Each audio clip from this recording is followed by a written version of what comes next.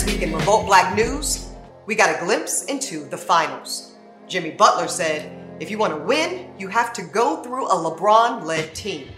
Well, similar to that sentiment, whoever our next president is must go through us, the Black community, because we are the very foundation and bedrock of this country. So whoever is inaugurated on January 20th, 2021, it will be because of us and what we choose to do or not do on Election Day. So where do we stand? Trump has his platinum plan and Biden has his lift every voice plan. But the most important question I ask you is not if you watch the debate, but are you watching everything? Are you watching what's happening right before our very eyes? 2020 has been one of the toughest games played at the expense of Black lives. But now it's the finals, and the worst thing we can do is play ourselves. Y'all, there's only 1 month till Election Day, so no more games.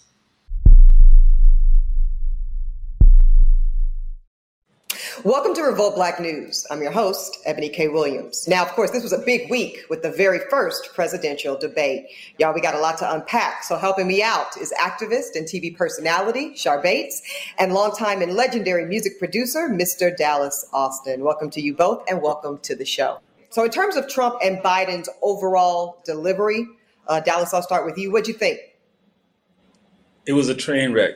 I mean, I think that, it's like... It was just sad because, for one, that's not how you really give a debate. And to be fair to everybody, whatever, Republicans or Democrats, you have to be able to hear them out, and hear each person state how they feel about everything. And I just think Trump just kind of just over-bullied his way through the conversation. It's just getting aggravating. I didn't feel like I ever got any sense of what he was going to do as a president if he stayed in office. It was just a bunch of rhetoric, I just felt like. All right, Shar, what about for you? How did you think Biden dealt overall with Trump's antics? I don't think he did good. I do not think he did good. It was very painful to watch. He had so many facts. I know other people had to be at home screaming like, why didn't you say this? Why didn't you say that? Because if you notice, while Trump was talking, if Biden interrupted him, he kept talking and he didn't allow him to interrupt him. But while Biden was talking and Trump was interrupting him, he literally would stop what he was saying and he was feeding into his energy instead of ignoring it, staying focused and staying on topic. He answering the rebuttals. I'm like, bro, what about the moderator? Trump's, his tactics are to railroad you. And to get you off your game, and Biden's got to be, I think, a bit more ready for that. Frankly, it's a Fox News tactic. You have to stay on your message, and you can't, like you said, Shar, speak to the rebuttal. I was so frustrated when Biden allowed Trump to say, "Oh, it's all good with my Trump rallies, and COVID didn't affect anything." Bruh, how? Where is Herman Cain? Where's Herman Cain? I thought the same thing. I want to ask you both about one of the biggest headlines coming out of Tuesday's debate. He shouted out the Proud Boys, and he said verbatim, stand back and stand by. Would you like me to condemn? White supremacists and right Proud Boys, stand back and stand by. Dallas Austin, what's your reaction? That actually literally, I was like, did he really just say that and wink his eye? Instantly after that, all you saw was tweets from the Proud Boys going, okay, that's the green light. Let's go. Let's go. The Proud Boys is a racist, radical group. And by Trump standing behind them, he made it very clear that he is going to protect them when it comes down to it. So, listen, I want to ask you both about the notion of defunding the police. That was front and center on the debate stage Tuesday night. I want to ask you both if you think the issue of defunding the police was adequately addressed at the debate. Dallas? I mean, I think that it was used for the political advantage that Trump wanted to use it for from his side. Like he ran and said, I'm going to run for the blue. Not one time did he say anything about Breonna or anything about Floyd, anything about any of those issues at all. He has to stay away from that because his audience now that is supporting him, like he always says, those people out there marching, those are not my voters. You're right. The ones that's your voters are the ones over here rallying and running over people and all that stuff. And so he will never get on a public platform and embrace anything other than what his heritage has come from. It's almost like one of us saying, hey, you want to go and denounce Black Lives Matter or denounce Black Power. We know Trump is not going to say Black Lives Matter for all the reasons Dallas just articulated. Now, while he did invoke the name of George Floyd, Biden didn't say the words Black Lives Matter either. What's your reaction to that? Honestly, I was hoping that Trump or Biden or both stood up more and made a clear separation between the peaceful protesters and the people that's doing anarchy. And when they don't do that, they put our lives in danger. And that's the problem that I've been had with Trump. You put our lives in danger, not separating the two. The Biden didn't support defunding the police either, though. I know. Even Biden, something that I didn't care for that he said, well, the majority of police officers are great. I'm sorry, because people are out, millions of people are out there fighting about this right now. Like, this could all be shortened really quick if we change some of these policing laws, but y'all would rather spend millions and billions of dollars on everything else. Yeah, I don't think that they should be defunding the police. They got to refund them in a way where they're funded in the right areas. Because even in Atlanta, when the riots and stuff started, you know, obviously I have friends that are police officers. You know, I have friends that I saw people throwing bottles of pee on, and you know, the mayor had told them to basically stand down. Don't make this any worse. Just take it. The first thing that you got to do is send a message that if police get out of line like that, they're gonna be dealt with like a person would. If you go in and shoot somebody in their house, you got to look at the facts and then say, okay, whether they're police or not, that's wrong. What's sad is, I have to be honest with you, Dallas. What's sad is that, you know, people will take that one incident of someone throwing pee on a police officer and run that clip all day long. Ask them how many out of 100 police officers had pee thrown on them, and then ask me how many out of 100 protesters were arrested, were beaten, were tear gassed. Someone was just killed by APD just last week. But crickets. We didn't get a press conference on that. We're not going to get one on it. We're only going to get it on when it fits certain rhetorics. And I keep talking about it. I'm going to talk about it every damn week. Officers are allowed to use deadly force when they deem it reasonably in fear. That could mean anything until that standard, y'all, is changed to one of necessity, where a cop has to prove it was necessary to open fire and use deadly force on civilians. We're not going to have no accountability. So that's where that accountability part has to start. So with that, I want to close out by asking you both this: as painful as it was for us to watch, if you had to give a winner, Dallas Austin, who won the debate? I mean, if I had to give a winner of that particular situation, I just can't remember anything that Trump said towards working towards anything. It was just a whole bunch of just so at least I could hear some of the things that Biden was saying, and at least I feel like this man cares. I am looking forward to the Harris-Pence debate next week, because I think that he never really says anything, and she is more the one who's the aggressor in this situation. I mean, I feel like it's going to be exactly the opposite. I feel like she's going to drag him like Trump was doing whatever. I feel like I'm here for it. Dallas, they should have traded. They should have let Kamala go. They should have let her go, because she would have wore him out. So his voice box is her, as far as I'm concerned. Well, it's a reason my sword should have been at the top of the ticket. That's all I'm saying. But because she's classically trained in the art of dragging your ass. That's what she spent her career doing as a prosecutor. I know what everybody does. They're gonna say we didn't like either one of them, so we're not voting. That's how he won last time. So I know how you feel about that, but just go vote either way. What's more important is local politics, because last time I checked, the president did not decide what was going on with COVID in your area. Your mayors and your governors did, and your elected officials. So pay attention to local politics, y'all. We have to get more involved. All right, Shar and Dallas, listen, thank you both so much for your insights and your thoughts as we lead up to the election, really, of a lifetime. All right, y'all stay tuned. We've got more debate breakdown later in the show with Reverend Al Sharpton and Shermichael Singleton. We're going to take a quick break, but when we come back, we've got your headlines. There's more Revolt Black news after this. Welcome back to Revolt Black News. These are today's headlines. Now we're going to start with some Breonna Taylor news. Now, despite Kentucky Attorney General Daniel Cameron's motion to delay the release of the grand jury's transcripts, the judge is only giving Cameron until noon this Friday. Cameron filed the motion to delay because the recordings are allegedly 20 hours long, and his office claims they need ample time to redact personal identifiers from the jury. Now, as usual, we're going to stay on this case, y'all, and keep you updated as everything develops. But in the meantime, we want you to know two things. Number one, the release of this transcript is all thanks to an unidentified juror who claims that he feels the AG is using the grand jury as a shield to deflect from his accountability and responsibility. Also, number two, the ballistic report that was recently surfaced does not confirm that the bullet that has been alleged to have hit an officer the night of Taylor's death actually came from the gun of her boyfriend. And I think that's really important because in this narrative around this sister's tragic killing, some people are using the fact that allegedly her boyfriend shot a cop to defend it. And we just want to make it clear that that reporting is inconclusive. Now, NBC News is reporting to have obtained internal Department of Homeland Security talking points that directed federal law enforcement officials to make sympathetic comments about Kyle Rittenhouse. Now, Rittenhouse, of course, was the teenager who fatally shot two protesters in Kenosha, Wisconsin last month.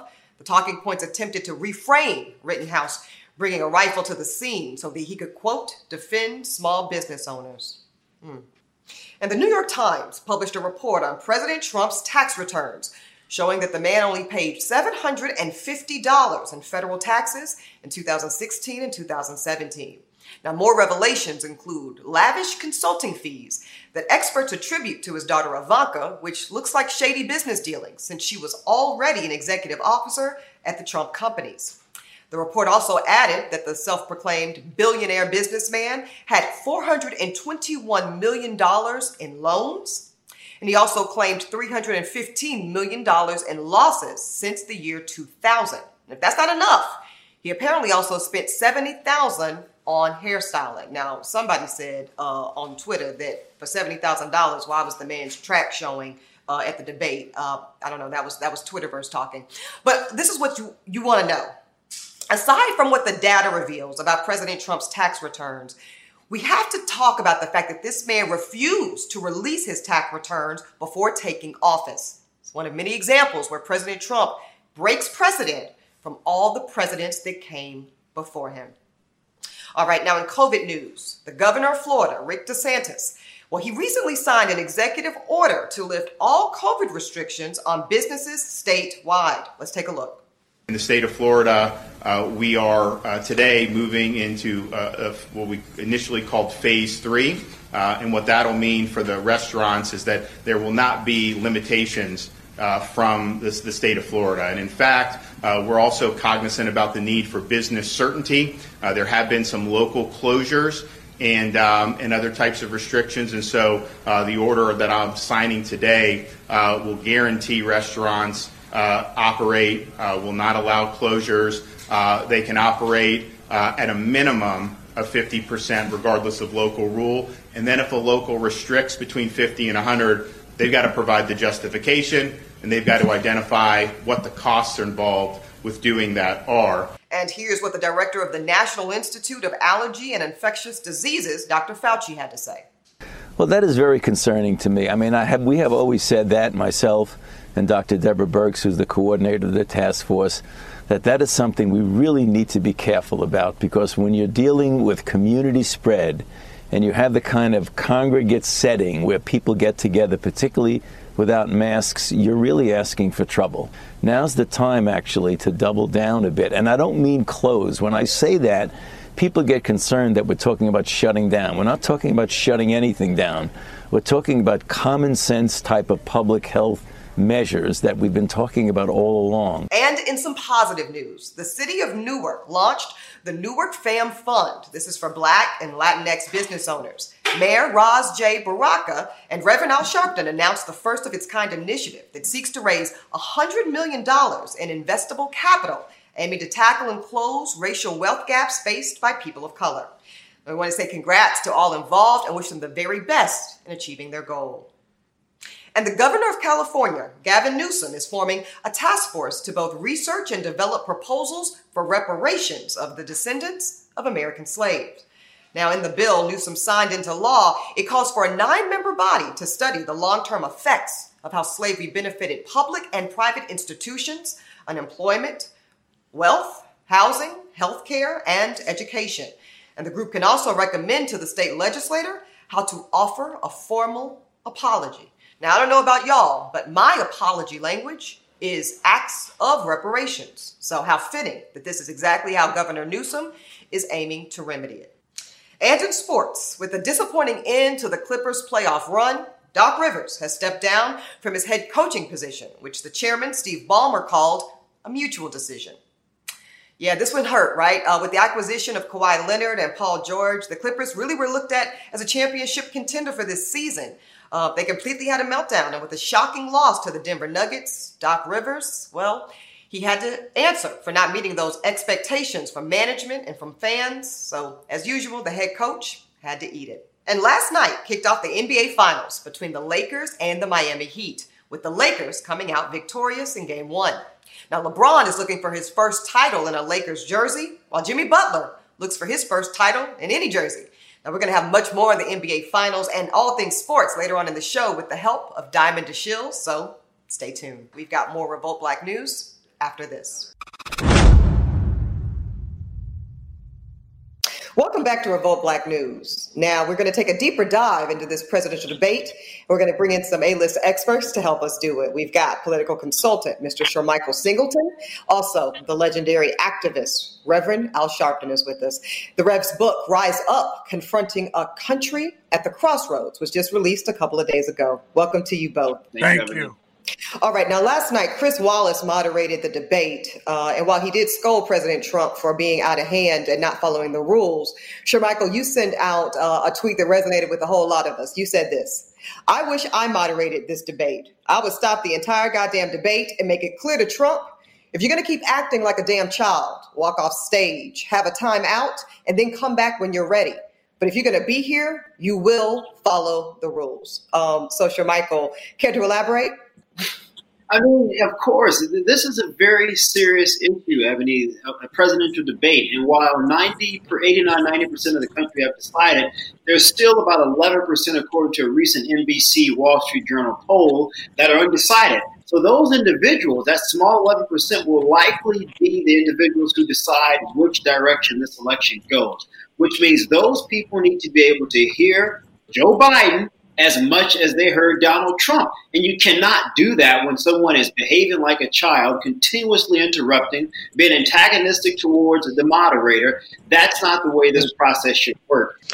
Reverend Sharpton, I want to get you in here. It's actually just being reported just now that the Committee on Presidential Debates, they're changing the rules because this Tuesday night debate was such a hot-ass mess. And one of those changes could include even muting the candidates' microphones if they don't adhere to the rules. What do you think about that, Reverend Sharpton? Yeah, I read that just flashed across the wires what the commission is doing. I think they had no choice because it was such outrage given by people. It was not a debate, it was a debacle. And people were actually urging Biden not to do another debate. So I think that the commission had to do something to salvage their own future debates, the vice presidential one and two more presidential ones. Yeah, Reverend Sharpton, you've known Trump a long time. And I know you've crossed paths with him many, many times throughout your work in the community. And I know you actively marched and protested against him, of course, when he was calling for the killing of 5 innocent black boys during the Central Park 5, as well as his housing discriminations against blacks and others in the 1970s and so on. So when you hear Trump indict Joe Biden about his participation in the 1994 crime bill, what goes through your mind? What goes through my mind is the height of hypocrisy, because not only did Donald Trump call for the execution and killing of 5 innocent young men, he was sued for housing discrimination. And the fact is that when you look at the record, what I would have answered if I were Joe Biden, I would have said what Biden has said publicly, that he could not justify the 94 crime bill, but he has said publicly that it had unintentional consequences. But, Mr. President, you support crime bill now. You have called for now to have stop and frisk. So let's not talk about 94. Let's talk about right now. Right now, you support stop and frisk and things that are equal to the crime bill. So we don't have to go back in the past. Let's deal with tonight what you support. I no longer support that and regret what I did. That's how Biden should have answered it. Yeah, I think that's a brilliant answer, Reverend Sharpton. Go ahead and text that to Vice President Biden, please. Because that's exactly how he needs to answer at the next debate. Okay, so Michael, we all saw that Chris Wallace did ask President Trump to publicly denounce white supremacy, full stop. He didn't do it. In fact, what he said, he called out the Proud Boys, specifically a notoriously far-right and white supremacist organization, and said to them, Proud Boys, stand back and stand by. And since the Proud Boys have taken it and ran with it, they've already got a graphics, logo, and slogan and everything going on. So, Michael, this is my question. Obviously, this man has no intention of denouncing white supremacy. To me, he plainly aligns with it. So what is your message to Black Trump supporters? Because the reality is 13% of Black men voted for Donald Trump in the 2016 election, and polls say he's still enjoying some Black support. What do you say to the Black Trump supporter? I think people need to vote their conscience. I'm a conservative. I have always been a conservative. And I mean, even in the beginning, I initially attempted to try to work with the administration as Deputy Chief of Staff at the Department of Housing and Urban Development. One, because housing is such a critical issue for African Americans. Two, because I worked with former candidate Ben Carson at the time. And I realized, this is just trying to work with some folks that just wasn't an easy thing. And they clearly got rid of me because of some of my previous views and public statements about the president. With that said, I don't think President Trump, and the Reverend and I have discussed this before, I don't think Donald Trump has accomplished things that are so insurmountable that a more traditional Republican could not have accomplished. And so I say that to say that perhaps this should be an opportunity for the Republican Party to reset itself. And so if you're an African American, I would argue you have more of a moral and ethical obligation, if you will, to be more critical of the Republican Party, because you are a minority in the party and you're also a minority among African Americans. And so for me personally, I feel a greater sense of responsibility to articulate some of the concerns for our community, if you will. And that means holding the party as a whole more accountable, particularly the president, so that you can then go into the community and say, this is why you should perhaps listen to some of the policy positions of the Republican Party. But Ebony, you cannot do that until the party itself becomes whole. And a part of becoming whole means you have the right leaders leading the party. And from my perspective, that's not President Trump. Reverend Sharpton, let me ask you this real quick. How do you think what we saw Tuesday night impacts the preparation for Senator Kamala Harris as she prepares to debate against VP Pence? I think that she's going to be tight and ready. She comes prepared. And Pence is a lot of a different personality. He's going to be prepared and more pensive. I think it'll be more of a substantive debate. So I think it will be an intelligent debate. And before I let you go, if you had to declare a winner of Tuesday night's debacle/debate, who would you give it to? Oh, I think Biden won by default. I think that Trump clowned so he did not gain any ground. And I think Biden gained. I think Biden could have been more aggressive on crime bill and others, but I think he gained because he looked more presidential. Yeah, I hear you. Michael, who do you think won last Tuesday night? I mean, I agree with the Rev. I think Vice President Biden reigns supreme. And there were some aspects where I thought Trump should have been able, Ebony, to have a better command of the issues. Criminal justice reform. I was surprised by that.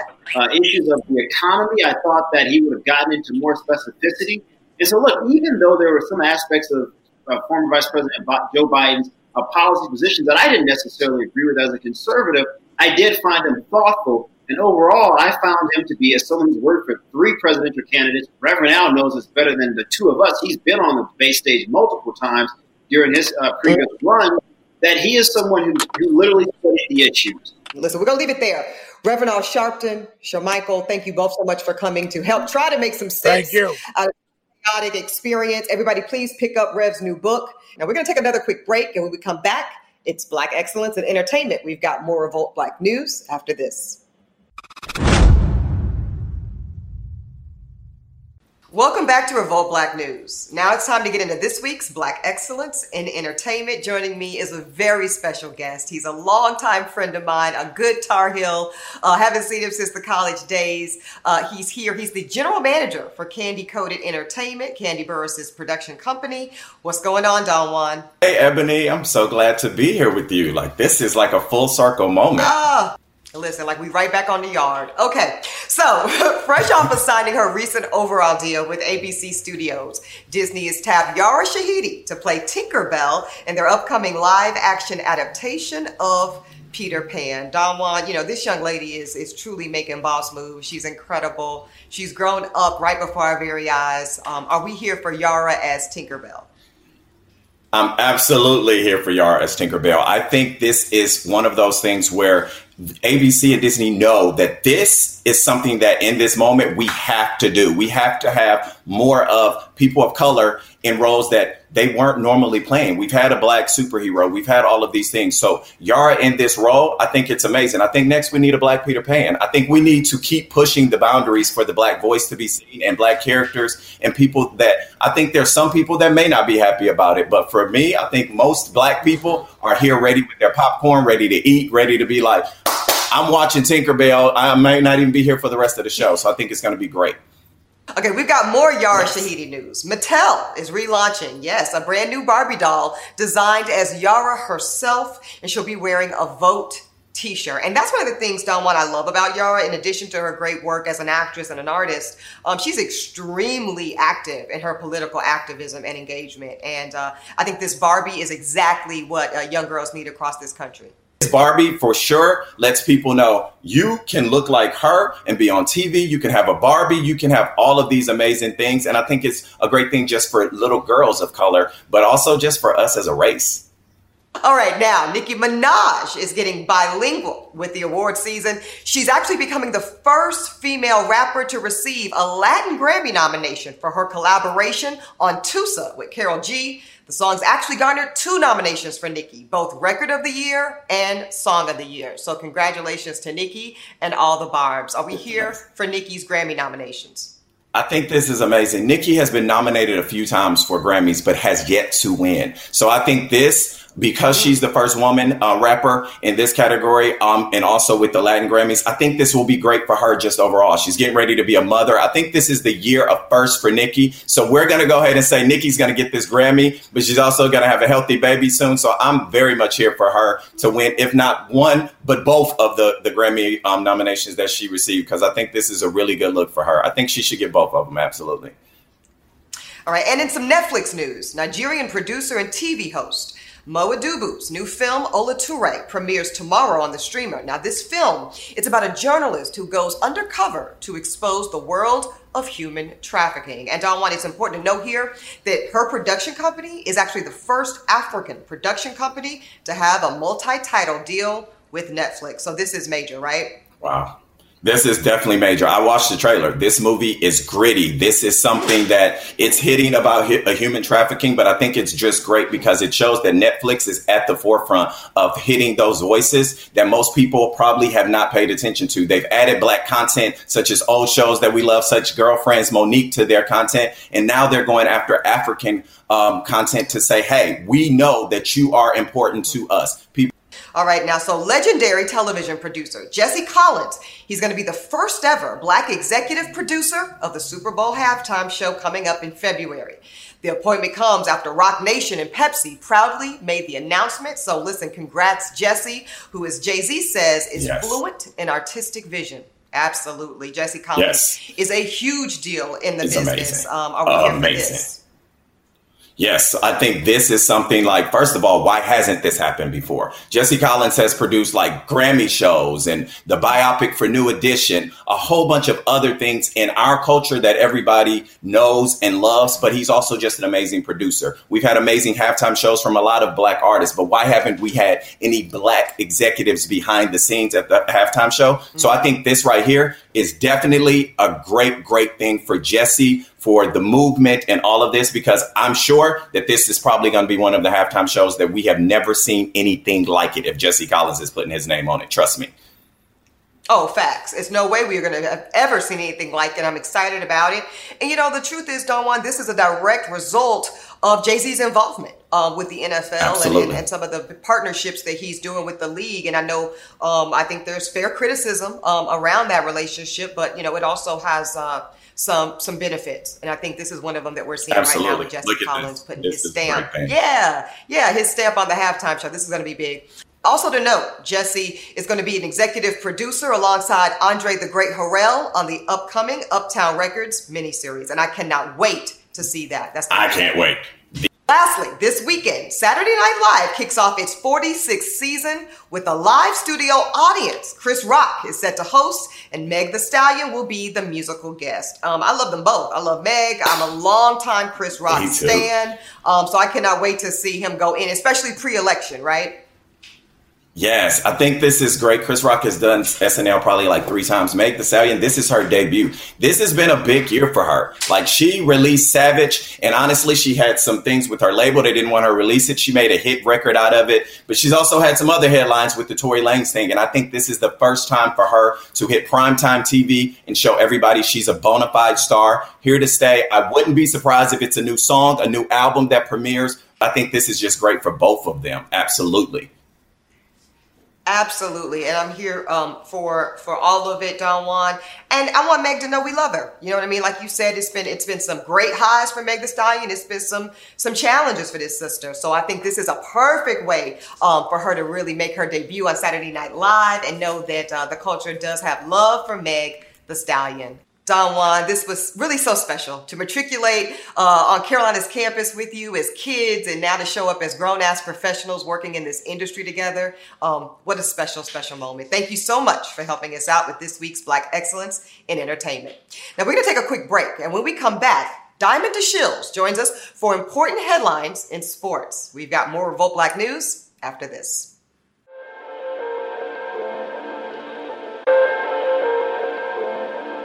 You look at the history of time, and there's always been one or two that has put themselves on the line. If I kept my mouth shut just because I can make millions, and then this ain't doing nothing. So I just love the freedom and the flesh and blood of my people more so than I do the money. And I'm supposed to stand up there and look at the flag, put my hand over my heart, saying how proud I am because this flag has represented me? I don't think so. Russell was a guy who called himself black. That was an offensive term when I grew up. But Russell called himself black and was proud of it. The first thing goes, Coach, can you do the job? Yes. The most important factor is respect. And basketball respect demands for his ability, period. Using our voice, standing beside my sisters, standing beside my brothers, and doing it together. I think that's the biggest thing.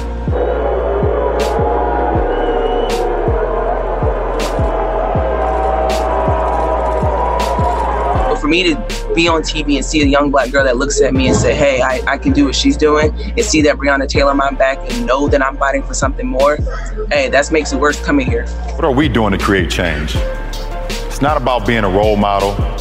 It's not about our responsibility to the tradition of activism.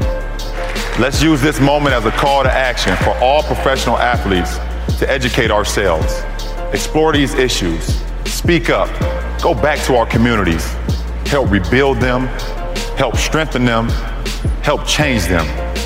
We all have to do better.